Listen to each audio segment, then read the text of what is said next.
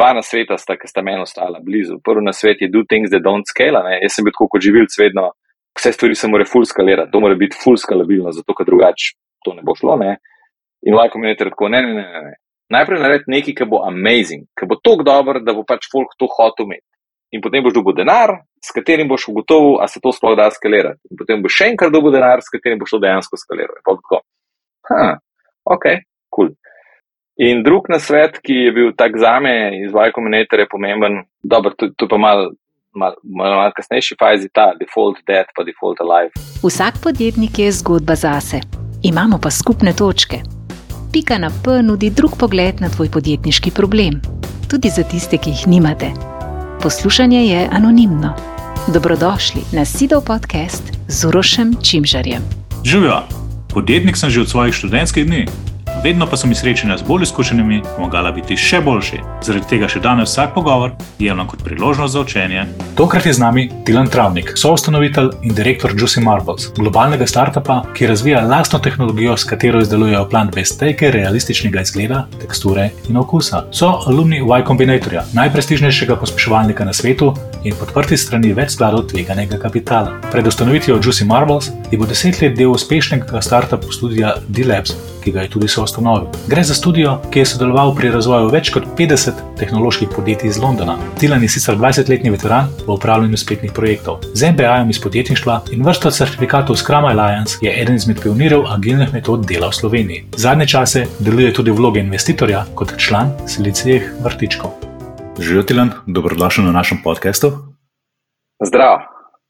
Mislim, da ima skoraj vsak podjetnik kdaj obdobje, ko si želi zamenjati industrijo, ne? Sej, ti strava je bolj zelena pri sosedu, pa take stvari. Ja. Ti si pa to celo zares storo, ne? Kaj ti šlo torej po glav, ko si zapuščal tisto znano pozicijo, udobno pozicijo od D-Labs, pa se odločil za slastno novo zgodbo? Ni bila toliko nova zgodba spet, ne. Jaz sem vseeno to študiral, tako da kar sem zapustil neko utečeno delovno mesto, še vedno polno izzivov zanimivih in pač nasplošno dobro delovno mesto, enega od soustanoviteljev D-Labsa, ki je skrbel za razvoj startupov in podjetnikom pomagal razvijati njihove digitalne produkte, tako da nikoli ni bil dolg čas. Ampak mene je vlekla hrana že od faksa. Jaz sem se že med faksom, med delom v D-Labsu s Jakom velikrat brainstormal, ker on je mal foodija, jaz sem pa živilc po izobrazbi in sva brainstormala o tem, kako bi neko platformo naredila, ki bi povezovala hrano in to, in pač IT. In skozi sem mislil, da bo to, da bo ta switch v bistvu potekal preko neke digitalne platforme in da bo ta foodie v meni oziroma ta živilski tehnolog v meni sem zato, ker recimo od zunaj pozna to industrijo. To pa, da sem skočil, da je direktno v kor živilske industrije, to si pa zares nisem mislil. Do točke, ko sem iz osebnih razlogov, predvsem zdravja, se podal na pot preizkušanja prehrane samo z rastlinami. In potem po nekaj mesecih takšnega prehranjevanja sem začel opažati, da so v tej industriji zdaj startupi, torej ena znana stvar, da je v tej industriji nek tak pozitiven naboj, v smislu, dajmo nekaj spremeniti, dajmo se ukvarjati z zdravjem, dajmo se z okoljem, dajmo se z srečo ljudi in tako naprej. In te startupi so seveda v očeh investitorjev takrat zelo bleščali na pozitivnem smislu in pol ni bilo težko začeti iskati oziroma gledati za priložnost. Tako da pol sem najdel, se mi zdi, kar tako fajn priložnost v Luki in Maju, s katerima sem se spoznal v kamniškem Kickstarterju, na enem dogodku, kjer sta onedva kot študenta še, ker sta imela navado, da hodita po študentskih tekmovanjih in poskušata tam dobiti denar za financiranje nadaljnega eksperimentiranja z raznimi idejami, pičala eno čisto odštekano stvar, namizni bioreaktor, s katerim bi si sam zvaril vitamine doma ali pa kaj takega. No in pol v tistem prostoru mislim, da so jih dva vedela približen vsak iz enega konca, kaj to je. Jaz sem vedel IoT pa bioreaktor, Tomaž je vedel pa malo, da je to v bistvu da to spada pod hrano in smo takrat pol začeli nek mentorski odnos. Moj mentorski odnos je pa prelevil potem v co-founderski odnos. Kako pa potem zdaj rečemo, prej si omenil, na Delapsu se rečemo ukvarjal s tem, da startupom pomagaš sicer pri digitalnih produktih, Bil si že partner, tako da v bistvu razumel si vso to lastniško dinamiko, rečemo, bil si na vodstveni poziciji, tako dobro upremljeno. In zdaj prideš pa v startup, ki se pa ukvarja z, rečemo, biotehnologijo, ali kako bi temu rekel. A je bilo tako, kot si pričakoval? A je bo štartuno, ni panike, jaz sem zdaj tukaj, vse gre gladko, točno vem, kaj treba narediti, ali je bilo kako drugače? Kot vse stvari v življenju je tudi ta moja samozavest o tem, da vem, kaj delam, bila v valovih. Dokler si v mentorski vlogi nekako si samozavesten, da pač veš kaj, o čem govoriš in poskušaš pomagati oziroma saj odpiraš, rečeš, ok, tega pa danes ne vemo, dajmo narediti eksperiment, da potipamo, kaj tam noter je. Tako da to smo se šli, to je bilo v redu, to je bilo 1:1 storitev iz Delapsa prenesena pač v drugo industrijo, bilo cool. No, potem smo se začeli ukvarjati z takimi živilskimi problemi, pa z bolj eksistencialnimi problemi za firmo, torej, fanta sta bila na začetku svoje poti, denarja na firmi ni bilo nič, govorili smo, da hočemo nekaj patentirati, odkrivali smo nove stvari in tako naprej.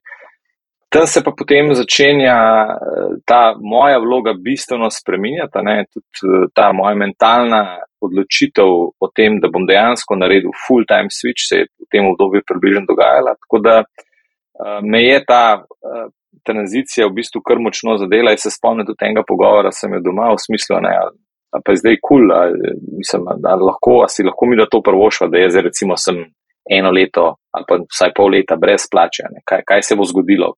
In pa neko načelno strinjanje je bilo, meni se je zdelo tako, da bi bilo vsem boljš nek tak phase-out nared na Delapsu, si sem ga pol naredil z super podporo Delapsa, ta break-up je bil vsaj navzven, ko gledam v redu, lahko bi bil tudi hitrejši, mislim, da bi se firma čisto v redu znajdla. Ampak potem sem pa padel v to novo vlogo, tam pa pol se te valovi samozavesti, ne samozavesti začnejo, en tak val samozavesti, da val da Y Combinator, kamor smo prišli mislim, da je bilo 16,000 prijav, sprejeli so jih pa 300. Kar je bilo meni tam najbolj zanimivo je to, da ti v bistvu razložijo, kako ti handlaš investorje. Sploh v tej, overhyped smo lih iz Y Combinatorja fazi in smo bili na zelo dobri trajektoriji in naredili smo seed rundo in tako naprej in misliš, da je vse cool in in sploh, ampak potem sem se pa en dan zbudil, ne bom tega občutka pozabil in tako, nič, zdaj pa denar smo dobili, prepričali smo dovolj investitorjev in dovolj teh prvih kupcev prototipov, da smo dobili denar, Naslednja naloga je narediti tovarno za hrano. No, tam se je pa pol začel v bistvu obdobje, ki pa samozavest začenja padati, kjer se začenja intenzivno učenje, kjer v bistvu skupaj vlečeš vse svoje izkušnje, znanja. Jaz sem glih hišo nehal graditi, praktično smo se preselili med tem, ko sem menjal kariero, tako da še telefonske številke od majstrov so še delale, rabim vodovod za tovarno, a ti meni lahko pomagaš, rabim elektriko za tovarno. Tako je pa ta moment tudi na drugih področjih, tudi recimo, še sem celo življenje delal z ljudmi, ki so bili najmanj zelo, kako bi rekel, zvedavi in nasplošno dobro razgledani developerji, ali pa dizajnerji, ali pa podjetniki. Pač govorimo o ljudeh, ki so bili večino časa visoko motivirani za delo. Bodi si s plačo, bodi si z potencialnim upsideom, bodi si pač z nečim so bili visoko motivirani.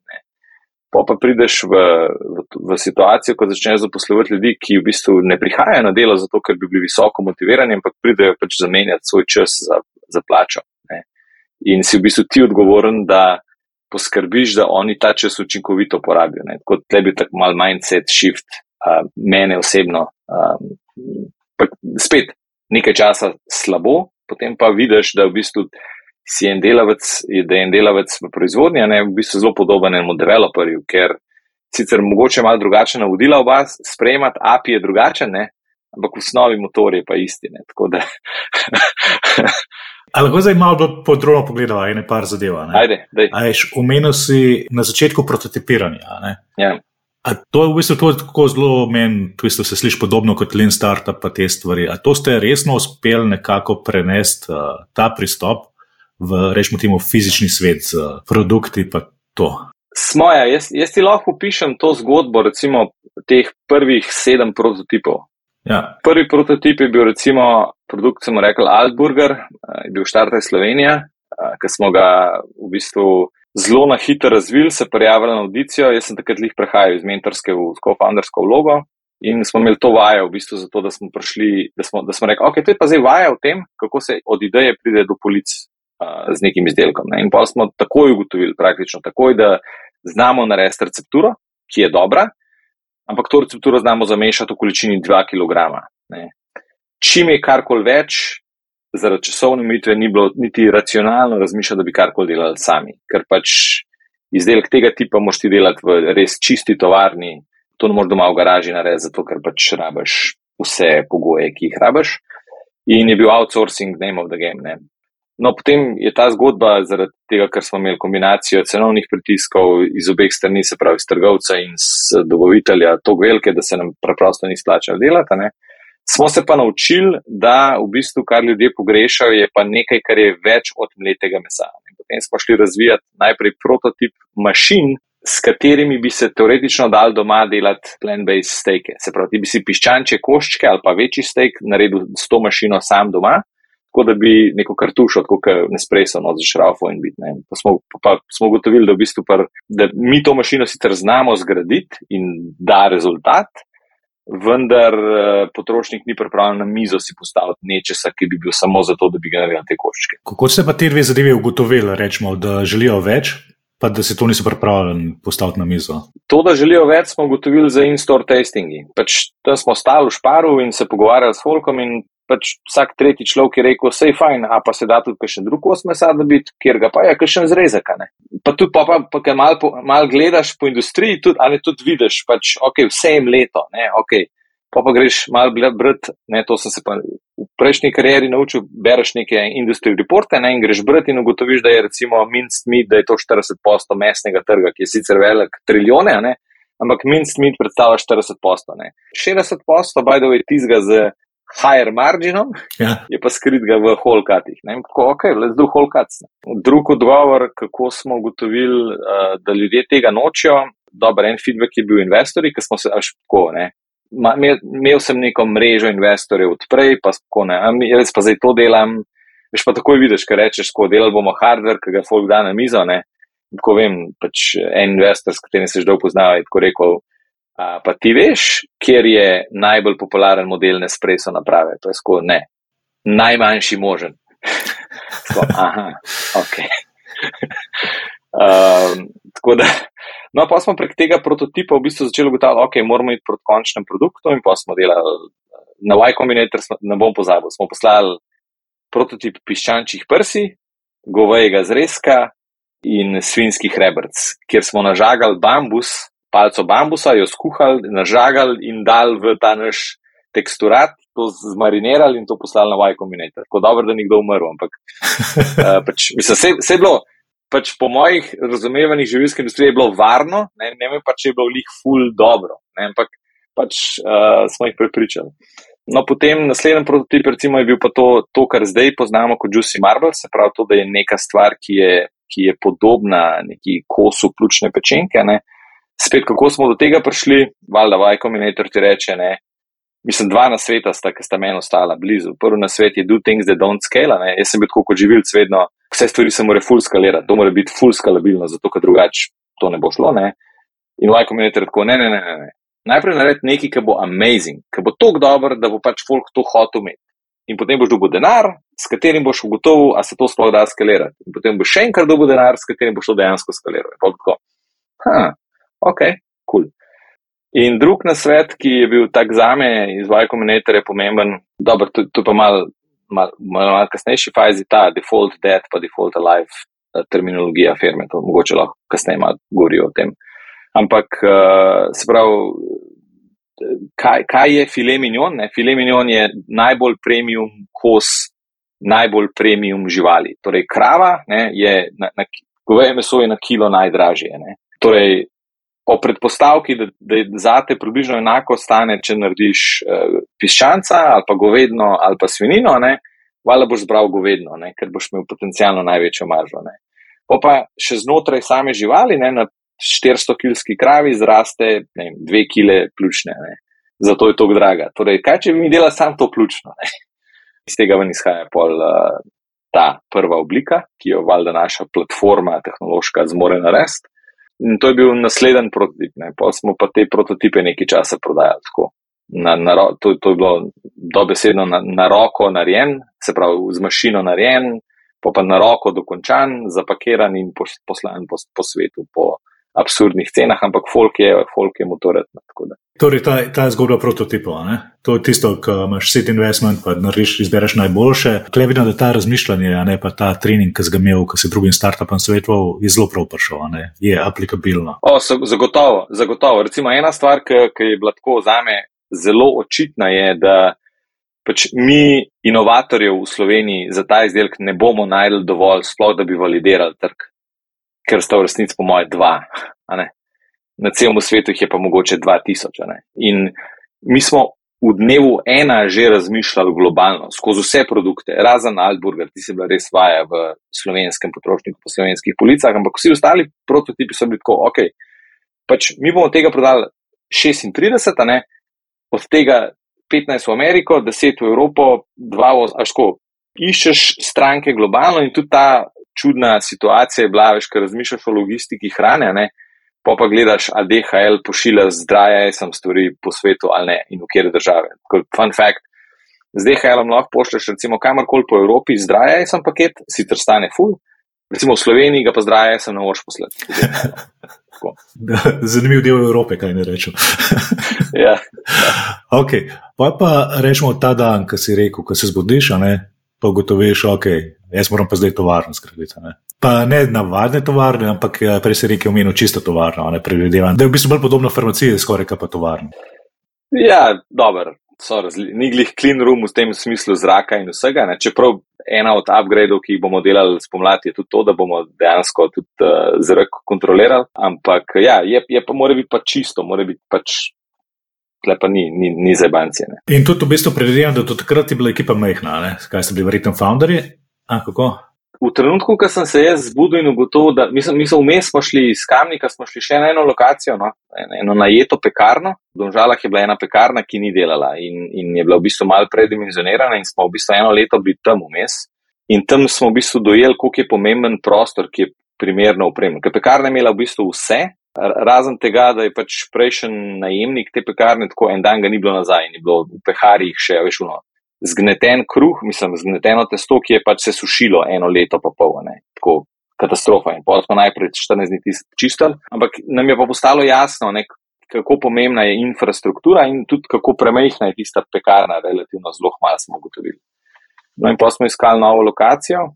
Jaz smo pa to srečo, da smo zaposlili enega sodelavca takrat, ki se je pa že malo ukvarjal z varnostjo, oziroma je ta IFS certifikat v eni drugi firmi izkozdal in je pač vedel, da obstajajo tudi makro, oziroma na mikrolokaciji, sama konfiguracija lokacije lahko postane omejitev. Ne vem, rabiš imeti, temu se reče, food defensibility, se pravi, ti moraš biti sposoben zaščititi svojo proizvodno pred sabotažo. In v bistvu ni vsak objekt primeren. Tako da smo imeli srečo, da smo našli projekt, za katerega imamo mnenje, da je ustrezno, zdaj smo v fazi certificiranja in pač to še ni bil issue. Ampak najdeš objekt, pa najprej poštemaš, pa na novo odvodnjavanje, pa na novo epoksi po tleh, pa na novo stene prebarvati, pa na novo vodo potegniti, pa mikrobiologijo vode narediti, pa na novo elektriko, pa varnost, vse faze gradnje tovarne skozdati. Jaz osebno, meni so te gradbeniška dela, meni je to blizu, obrtniška. Jaz tako doma kaj za hobi, kdaj naredim, zdaj sicer nimam časa, ampak tako, načeloma mi te stvari segajo, znam, razumem in tako naprej. Ampak to je bilo še vedno quite a challenge. No, ampak tako, če grem gledati, v bistvu kaj, tukaj je tudi ta faza, kjer se potem skalira, kjer v bistvu namesto te manjše ekipe na začetku, pride do verjetno več ljudi. Ja, zdaj začeli smo recimo v Kamnik smo zapustili z enim zaposlenim, pol v tovarno smo se pa vselili po moje z 12. Tako da v tovarni smo imeli že 2 delavki proizvodni, ne v tovarni, v tej mestni lokaciji, ki sta pač tam na tisti manufakturi nam pomagale, ne. Pol, ko smo šli pa v tovarni linijo, kaj se je zgodilo? Mi smo sedeli v pekarni in smo našo linijo postavili v en AutoCAD, ne, in smo ugotovili, da je ta linija dolga pač 30 metrov, ne. In pa tako, ok, pač tle tudi, če 2 L naredimo, ni šanse, da to funkcionira, ne. Tako da iščemo večji prostor, ne, iščemo prostor, ki je dolg vsaj 40 metrov in pol pa 40 metrov dolgih prostorih pa že tako, ok, jih pa ni več ful velik, no, pa smo imeli pa s to domžalsko drugo lokacijo v bistvu kar malce na nek način sreče, ker je zraven še to sem pa vedel, da hočem imeti pa prostor, kjer se bo tako ljudi v pisarnah ful dobro počutili, se pravi, da so pisarne hipsterske, moderne, svetle, in da je proizvodna, da jo lahko naredimo tako, da bo skladna z regulativo in pa smo to v tej stavbi, kjer smo zdaj našli, zaenkrat. Kaj se pa tukaj v tem obdobju v skillsetu spremenila, ne? Ker greš iz tega prototipiranja, tam, kjer v bistvu, tudi če je bila druga industrija, je načeloma tisto, kar si tudi v D-Labsu, v bistvu bil zelo zraven, zelo delov, ne? Zdaj pa priješ nekam, kjer je pa treba postaviti, rečemo, proizvodno linijo, kjer verjetno je tudi učinkovitost ful važna, ne? Ja, seveda. Ampak jo gledaš na, ne, če ti daš storitev, ti beležeš ure na projektih, ne, pa ti je to neka metrika, veš, koliko ur je folk zaposlen, pa koliko ur tega je uspel na projekte napisati, pa je to nek tvoj utilization, ne. Tle imaš poleg te človeške utilizacije še, veš, koliko časa so laufale mašine. Programerju ti rečeš, piš ure, ne, v kjerkoli sistem že pač imaš zapisati ure, ne. Tle se tako sprašuješ, ok, kako bomo zdaj ure popisovali, mislim, ok, ne, kartice daš, tle ni tako, noben vpraša, ja, s kartico moram na šiht hoditi, tako, no problem, ne, pač registrator časa. V programerski firmi je to tako, ne, kva? Registrator česa? Kva hočeš? Tle je pa to bilo ok, ampak je pa pol vprašanje, ne, kako zdaj veš, od kdaj do kdaj je linija zares laufala, ne. Izkaže se, da najbolj učinkovit način ta, da pač postaviš eno kamero, pa enkrat na teden pač pogledaš video posnetke za nazaj, pa pogledaš timestampe, pa imaš Excelico, pa imaš napisano, ok, linija je laufala od 6:20 do 14:03, potork, tako, pač na ta način. Tako, ene stvari so toliko preproste, da je kar malo tako, ene stvari so pa zgledajo preproste, so pa v resnici ful težje. Lahko ti malo raziščeva, kaj je tisto, kar zgleda, rečemo, ko priješ iz naše digitalne industrije v to, da zgleda preprosto, pa potem veliko težje. Ja, recimo, ena stvar, ki je ful težka, je predvidevati, koliko ljudi bo dejansko zjutraj prišlo na šiht. A veš, ti, ki startup hočeš optimizirati, pa imeti ful mal overheada, ne? Kar pomeni, da imaš ti recimo na liniji 7 ljudi, da linija teče, ne? Če zjutraj zbolita 2, ne, imaš ti že ful velike težave, da ta linija tisti dan sploh teče. Ne? Mora nekdo priti iz razvoja ali pa nekdo drug mora pomagati. Skratka, dosežeš to, da neka stvar kontinuirno teče, da dosežeš nek flow, to je ful težko. Mislim, to je nekaj, kar recimo pri softwareu se ne vidi toliko, zato ker pač, mislim, v resnici bi se mogel tudi videti, ne? Pa tudi bi mogel eskalirati zadevo, če recimo ti v eni ekipi 2 manjkata en teden. To bi se v softwarskem svetu mogel tako objektivno bolj dramatizirati, kot se. Tle pa dejansko vidiš, da se fizično linija ne more iti naprej, zato ker noben posameznik ne more cele linije in se vse ustava. Pri softwareu vse lahko 2 kodata naprej, ali pa 3, ali pa en lahko dizajna, tle pa tako gotovo. Pa recimo stvari, ki so ful težke, to, ki misliš, da si učinkovit pri delu. To softwaraši nimamo pojma, kaj je to učinkovit pri delu. Tako blage veze nimamo. Zakaj nimamo? Zato, ker delaš, ker programiraš, ker razvijaš neke produkte, imaš toliko pričakovanje, da boš naletel na nek coderski challenge, ki ga boš mogel zgooglati, ki ga boš mogel nekaj narediti, da ga boš rešil, ne? In da boš za to porabil relativno bolj ali manj nepredvidljivo količino časa, ne? Je veliko. In zato je tudi tega bufferja v bistvu v te coderske procese vgrajenega kar veliko. Mislim, ene firme več, ene manj, ampak tako v primerjavi z delavcem, ker dobesedno šteješ, koliko korakov on naredi.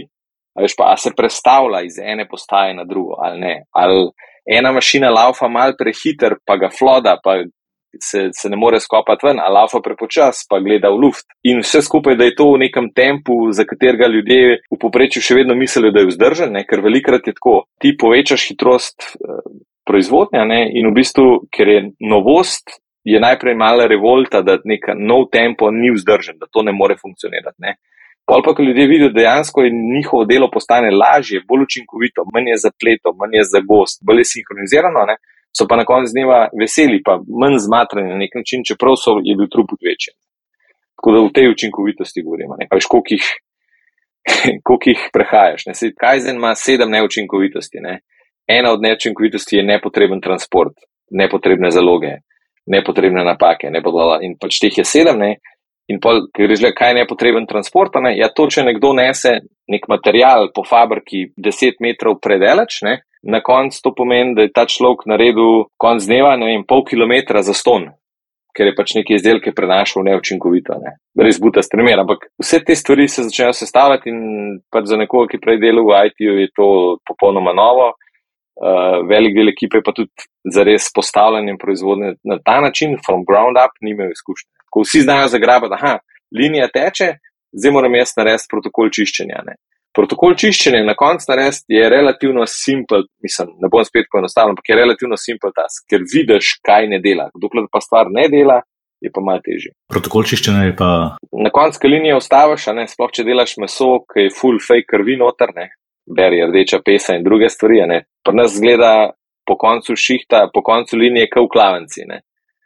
Kri po tleh, kri po mašinah, pač kri šprica, ne. Pač to je treba ščistiti in ščistiti treba tako, da res čisto, ne. Tako da to ne moreš tako reči, ja, tole malo spuci, ampak je pač za vsako delovno postajo pač protokol čiščenja te naprave. Odklopi elektriko, premakni takole, odpri to, speri to, s tem, pač to je protokol čiščenja. Kdaj pa potem v bistvu je tako, da rečemo te zagrabti, rečemo vznemirjenje, da nam reko straha, ne, pred to veliko nalogo.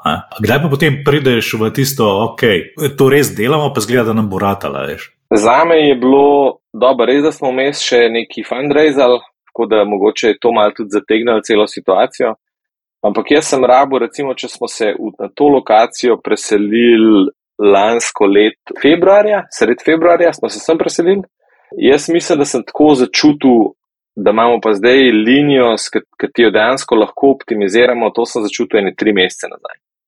Prej je bilo tako, da je bilo, veš, ko smo probali, pa smo laufali, pa se je neki zataknili, neki pokvarili, nečesa zmanjšali, ni bilo, tega flowa ni bilo. Tudi težko si zares meril, kaj je zdaj naredil spremembo, ker smo toliko sprememb hkrati mogli izvajati, a ne toliko, veš, ta korak drugače, ta korak spet drugače, ta korak spet drugače. In je bilo toliko variabel naenkrat, ker so se nam vse zdele dosti nujne. Če bi danes še enkrat lotil, bi mogoče malo bolj strukturiral ta proces. Ampak tako 2-3 mesece nazaj, pa ko smo prišli do točke, ker pa tako lahko rečem, da govorimo o tem, da delamo na tem, koliko ur na dan, ne, skozi to 1,5 izmeno, ko imamo, koliko ur na dan ta flow res obstaja. In kako učinkovit je ta flow, ne. In pol meriš, ne vem, veš, kilogramov produkta narejenih na porabljeno uro v proizvodnji. Pa vzameš vse ure, ki so bile posvajpane in jih deliš s količino produkta tisti dan in pol vidiš neko učinkovitost. Ne? In pol imaš tako, zakaj ta dan ful padal? Ja, ker je neki. A potem, rečemo, v tej fazi niti še ni cilj to, da prodajaš, ampak je cilj, da priješ do ene zadovoljive ravni proizvodnje. Ne. Oboje hkrati delaš.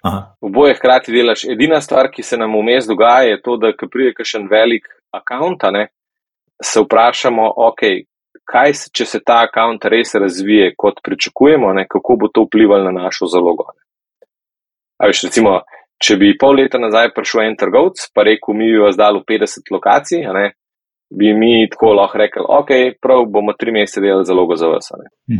Če pride do nas, se lahko pogovarjamo že o koliko trgovcev naenkrat lahko zalagamo, pa še vedno preživimo. Ta nek, temu se reče demand planning, obstaja. No, v bistvu ta drug del, v bistvu prodaja, pa to, rečemo, klele vidim, da si ponosen na to, kar si se naučil, rečemo, ali kar se pogovarjajo, tako je očitno, ampak a je bilo pa kaj taga, naprimer sales, pa prodaja, pa fundraising, to pa je podobno, ali ni, a je drugače? Ja, o fundraisingu nisem imel pojma, kljub temu, da sem veš, taka situacija je bila smešna, da se mogoče imam napačen občutek, ampak tako, ko preče z YC, dobesedno ti izbiraš, od koga boš denar vzel in koga boš vzel in pri kakšnih pogojih. Sploh, če si v neki overhyped industriji, kot je bil plant-based 1 let ali pa 2 leti nazaj, ne, tako to je tako zelo redko, da imaš tako priložnost na ta način govoriti z investorji, ne. Veš, tako, klienti Delapsa, ki fundraisajo, ne, jaz sem mislil, da sem vpet v ta proces, pa da smo mi, ker smo včasih šli na investor call, pa smo sodelovali, pa smo pripravljali strategije, pa koliko cache se bo rabili, kje, pa kaj, pa smo pomagali, ampak tako zares fundraising game dober pelat in se ga da dober pelat, ne, zahteva spet svoje znanje.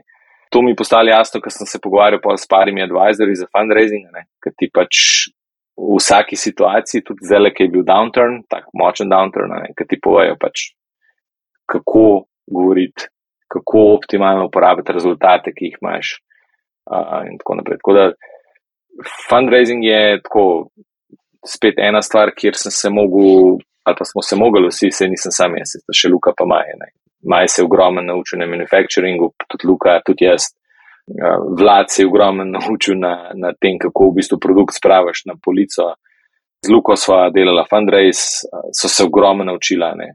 Te informacije, ki jih v bistvu sploh ne veš, ne, da imajo veliki skladi večinoma capital call, ne, kar pomeni, da oni nimajo cache na računu, oni pač imajo investitorje, ki so commitali in pol, ko pride deal, pol oni upokličejo kapitala. V praksi zate to pomeni, ne, da ti se z nekom pogovarjaš in ko podpišeš, takrat se le še sproši capital call in pol zato traja še toliko časa, da pride do denarja. In včasih se pri capital calli zatakne. Pa lahko bi delal sam to, lahko bi sam pomagal folku fundraisati, pa bi bil po moje karkoli life. Ta prodajen del je pa kaj, podoben, se ga da zorganizirati? Prodajen del je pa tako malo, mislim, sreča in nesreča, ne. Zdaj naš primarni prodajni kanal zaenkrat D2C, še vedno, tudi full raste.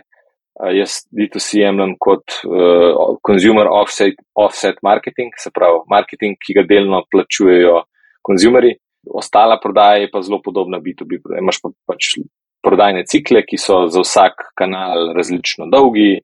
Imaš tako, zelo je, tudi ta dela, veš, konzultantski, ne, da ti s svojo rešitvijo malo pomagaš kupcu, tudi to je prisotno, ne. Ne boš verjel, ampak tako, restauracije so po večini kar lene in če ti prideš z katalogom receptov, ki se jih z tvojega produkta da narediti, ne, je verjetnost, da bo nekdo rekel, ja, to pa mi rabimo ful večja, kot če prideš sam z tako surovim izdelkom, lejte, to je. Tako da vsi te elementi so, izobraževanje kupca. Tle mogoče mi je malo lažji, zaradi izkušenj z Delapsom, so pa pač specifike industrije, ki se jih pa spet, in to je ena od tistih lekcij samemu sebi, ne, da tudi če prideš z nekim setom izkušenj iz preteklosti, so te izkušnje tako pogojno uporabne. Ene so flat out napačne, ne, tako pač ne delaj tega, ker tam je delal, tle pa to ne dela.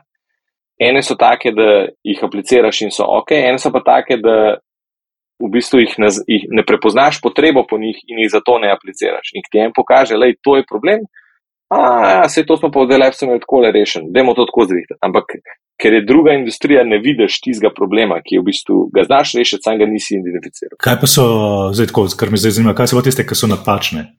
Ajš, ko misliš, da to bi tako moglo biti, ampak je predpostavil, ko gotoviš potem, ok, sorry, sem nekaj napačno predpostavil. A zdaj specifično v prodaji ali kjerkoli? Kjerkoli. Ja, ker v prodaji ta trenutek v bistvu si prav tako, da bi nekaj bil prav napačno delal, se ne spomnim. Pri vodenju ljudi pa zagotovo, ne. Veš, ker ti prideš z nekim, jaz sem prišel z nekim prepričanjem, da boš tem startupovskim IT odnosom, veš, pamperanje ljudi, pa veš, sveže sadje, pa kavice, pa snack bar, pa whatever, pa da boš s tem lahko, pa z nekim dobrim vzdušjem naredil kar velik, ne. Poleg seveda tega, da daš zanimivo delo, ne. Ampak tako, okay, zanimivo delo v proizvodnji ti odpade, ker pač večinoma ni zanimivo, ne. Pričakovanje ljudi, veš, čist drugačno, ne. Tako tudi, veš, kaj je dober team building za heterogeno skupino ljudi, ki jih pol dela v proizvodnji, pol v razvoju, pol pisarnje, ne. Tle neke te splošne prakse odpadejo, tako kaj ljudem v proizvodnji veliko pomeni, kakšne skrbi imajo, kakšne stiske imajo. To so stvari, ki jih ne smeš neposredno prenesti, ampak je veliko bolj, da najdeš nekoga, ki je že delal s kadri v uni industriji in ti, veš, ti lahko svežino na vrh potreseš, pa rečeš, v naši firmi je pa posebno to, da imamo, ne vem, da firma kupuje kavo, ne, pa jim greš nasprot, pa rečeš, ok, to mi delamo za vas, ne, ker v večini firm je pa je tako, da so pač kavni avtomati, ki jih pač en vendor postavi in se pač tam pijejo kavice. In so ti zato ful hvale, pa tako, jim je to cool, pač ok, en perk, ne, ampak so pa tako absolutno, ne bom rekel netolerantni, ampak ne znajdejo se v okolju, kjer pa delo ni natančno predpisano. Torej, če jaz nimam, plana dela za dobesedno vsakih 5 minut pred sabo, ne, I'm lost. Pa ne zato, ker človek se ne bi hotel, ampak tako, cel life so tako delali, tako težko pričakovati, da bo zdaj nekdo se pa čez noč. Saj so tudi posamezniki, ki potem izstopajo in se želijo več in se želijo, isto je, imaš full dobrega delavca, ki potem postane shift lead, ne, ali pa imaš nekoga, ki mu full leši maintenance machine, pa postane, pač se specializira, ampak tako, čist druga, tako bomo sam cool firma, pa vsi tako imeli neke v redu odnose, to ne funkcionira. Tilan, zdaj, če sem te jaz dobro slišal, načeloma, kar ne smeš narediti je, da uporabiš zaključke, ki si jih v prejšnji, rečemo, karieri naredil, ampak proces pa še zmeraj deluje. Ne? Ti si rekel, moraš poslušati, kaj je ljudem pomembno, kaj je to, ampak moraš iti čez proces naprej, ne? Tako je. Proces je v redu, zaključke ali pa neki te, prednastavljene rešitve so pa slabe. Aha. Mislim, lahko jih vzameš iz une industrije, v kateri si, ampak pač jaz nisem v dostopa, jaz, ko sem se pogovarjal s folkom iz industrije, je bil tako, vi ste nori, ne? Pač ne tega delati. In pa tako, ok, hvala za nasvet. Je bil to prav nasvet, ste bili res nori? To bomo še videli, ne? Ok. Prej si tudi omenil, da so ti v Y Combinatorju še rekli, da ste 2 vrsti podjetja, ne? Ja. Lahko še to malo zdaj, morda čas, da še to pogledamo malo. Ja, to je ta Paul Graham blog post, ne, ki je zdaj pač neka mantra Y Combinatorja, ne, ampak klasična delitev je, ne, na podjetje, ki ustvarja dobiček, pa podjetje, ki ne ustvarja dobička. Ja. Pač ta drugo mogoče bo propadlo, ne. V startupih zares imaš pa še eno distinkcijo, pa po mojem tudi v drugih podjetjih. In to je, da je podjetje lahko vedno v eni od 2 modov, se pravi, lahko si default alive ali pa default dead. Zdaj, default alive si tudi takrat, mislim, in to ni povezano s tem, a si dobičkonosen ali ne. Razmišljanje gre pa tako. Default dead si, dokler nimaš možnosti narediti ukrepov v podjetju, ki bi ti zagotavljalo, da bi pač na isti ravni preživel neomejeno časa. Torej, lahko si ti podjetje, kot si recimo mi, pa v zadnjih, recimo poprečje zadnjih 3 mesecev, recimo, da je 100,000 evrov, da delamo prometa, pa da recimo za teh 100,000 evrov prometa rabimo recimo 80,000 evrov stroška. Ne? Torej, če bi v takšnem podjetju ti lahko stroške, realne stroške, celotne stroške, ki jih imaš, spravil na 80 urjev in s tem delal 100, bi tako podjetje lahko obstajalo v teoriji večno, ne? In bi dosegel ta default alive status, ne? Lahko pa si podjetje, ki bodi si nima dovolj prihodkov in z nobenim krčenjem stroškov ne bo doseglo default alive statusa, ne? Ali obratno, ne? Lahko si samo v neki taki čudni fazi, da imaš kljub visokim prihodkom neko tako investicijsko in ti v bistvu iz te default alive faze lahko ven padeš, ne? Ampak pomembno je, da se kot podjetnik konstantno sprašuješ, ne? V kateri fazi si in tudi korigiraš za to. Recimo, če greš v nek hud investicijski cikl, ne, se moraš vprašati, ali me bo ta cikl kadarkoli vrgel ven iz te default alive faze v default dead. Če je to res, pol je mogoče razmisliti, da obstaja alternativni investicijski cikl, pa alternativen način, da to izvedeš. Ne. To je v bistvu potem filozofija za obvladovanje tveganja, ali kako nekako. Ja, ful, dobro. Mogoče s tem tako reči. Kako pa te posebno to pomagalo? Meni osebno to pomagalo tako, da sem si enkrat na mesec postavil vprašanje, ne, a smo že default alive, ali ne. In kaj bi ta poteza, da postanemo default alive, pomenila. Ne. Valjda pomeni podjetje, ki ne skalira. To se vsi strinjamo. Ne. Tle ne govorimo o tem zdaj, ali to je. Ampak, a imaš sploh, recimo, če zagusti investicijski landscape, koliko je zagustil recimo zadnje pol leta, ne, A imaš način, da se spraviš v sej ta Good to Great knjiga, ono govori o tem Hedgehog konceptu, se pravi, da se ti uješka v kepco zvijaš, in pač ta default dead pa default alive mi je tako, bolj te butne, ok. Are you dead by default? Well, make some changes, Kaj pa zdaj tako rečemo, bi ti svetval, reči za konec eno vprašanje nekomu, ki razmišlja, da bi svoje podjetniške izkušnje uporabil v drugi industriji, ker ga srce vleče tja, ker ugotavlja, da to, kar zdaj dela, da mu je dolg čas. Jaz bom tle moj standarden odgovor uporabil, ampak če imaš nek passion, neko strast, če vidiš, da je nekje nek problem, zelo malo stvari v lifeu je toliko pomembnih, da se tega jaz ne bi lotil.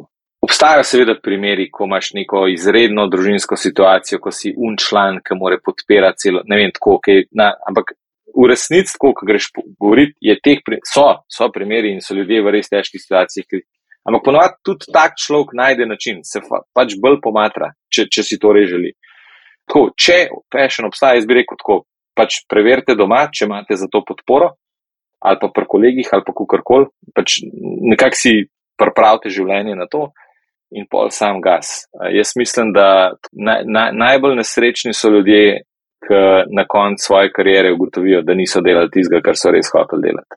Pa spet govorim iz nekega zelo privilegiranega položaja, nekoga, ki je imel vse šanse v življenju in tako naprej in marsikdo tega nima, ampak tako delati nekaj brez pešna je res tako, zakaj bi to delal? Pa gre lahko nazaj na stoičnost, pa ne tako, kaj je worst, pa treniranje, worst case scenarija, pa ne vem, tako naprej.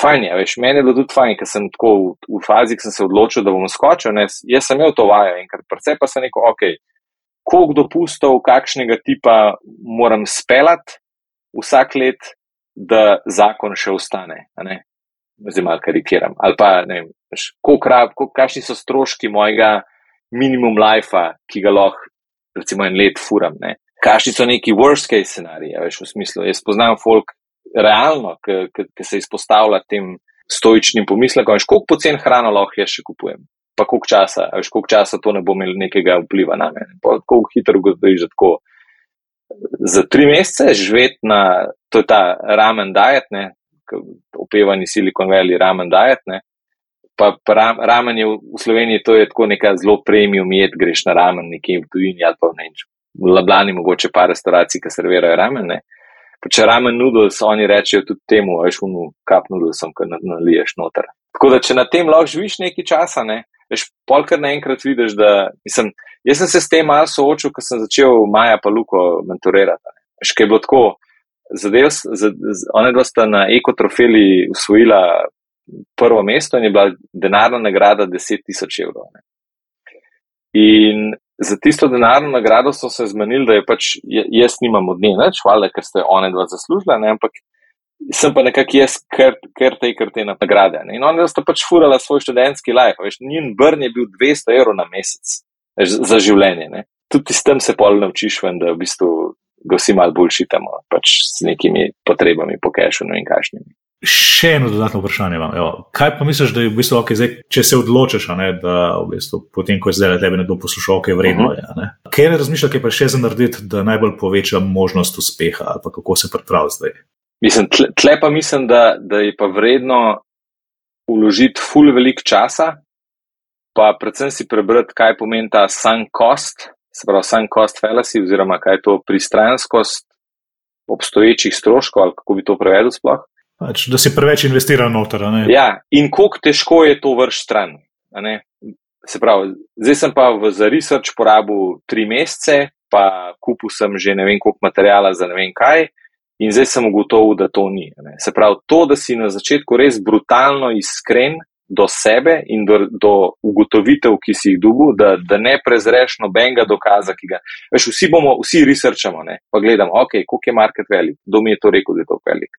Kaj je produkt, ali ga kdo hoče, ali sem sprobal, jaz sem, koliko je takih, pri teh stvarih, ki so res deep down, tako tle moraš biti brutalno iskren, zato ker drugače lahko začneš nekaj delati, kar pa nima potencijala, da postane podjetje. In potem si sam nesrečen. Tako da jaz bi rekel tako, na začetku biti brutally honest, ne skrivati idej, povedati idejo, pa povedati ljudem, ki imaš pri njih relativno velik respekt, pa velik respekt do njihovega mnenja, ne? Pa tudi veš, da so podjetniško podkovani do te mere, da je njihovo mnenje nekaj, kar ima dejansko neko vrednost. Ne? Zdaj, če nimaš dostopa do takih ljudi, vse imaš organizacije, kot je SIT in vse ostaviš, so ljudje, ki lahko, so networki, kjer so ljudje, ki te lahko pomagajo. Ne? Jaz sem nikoli pozabil, ker sem se enkrat z Markom Pleškom pogovarjal v fazi, ki sem se odločil, a bom naredil switch ali ne. Tako, bilo je po moje glih v fazi, ko smo se prijavili na Y Combinator. In ne bom pozabil, tako, po moje sem neki na vrtu delal, ki me je klical nazaj in sem bil tako slušal, ker mi všesi so se pogovarjali in mi je rekel, malo povem, kako mi gre in kaj smo. Prav, the best, zdaj imaš lih bajto prodaj, pa pejt full in v to.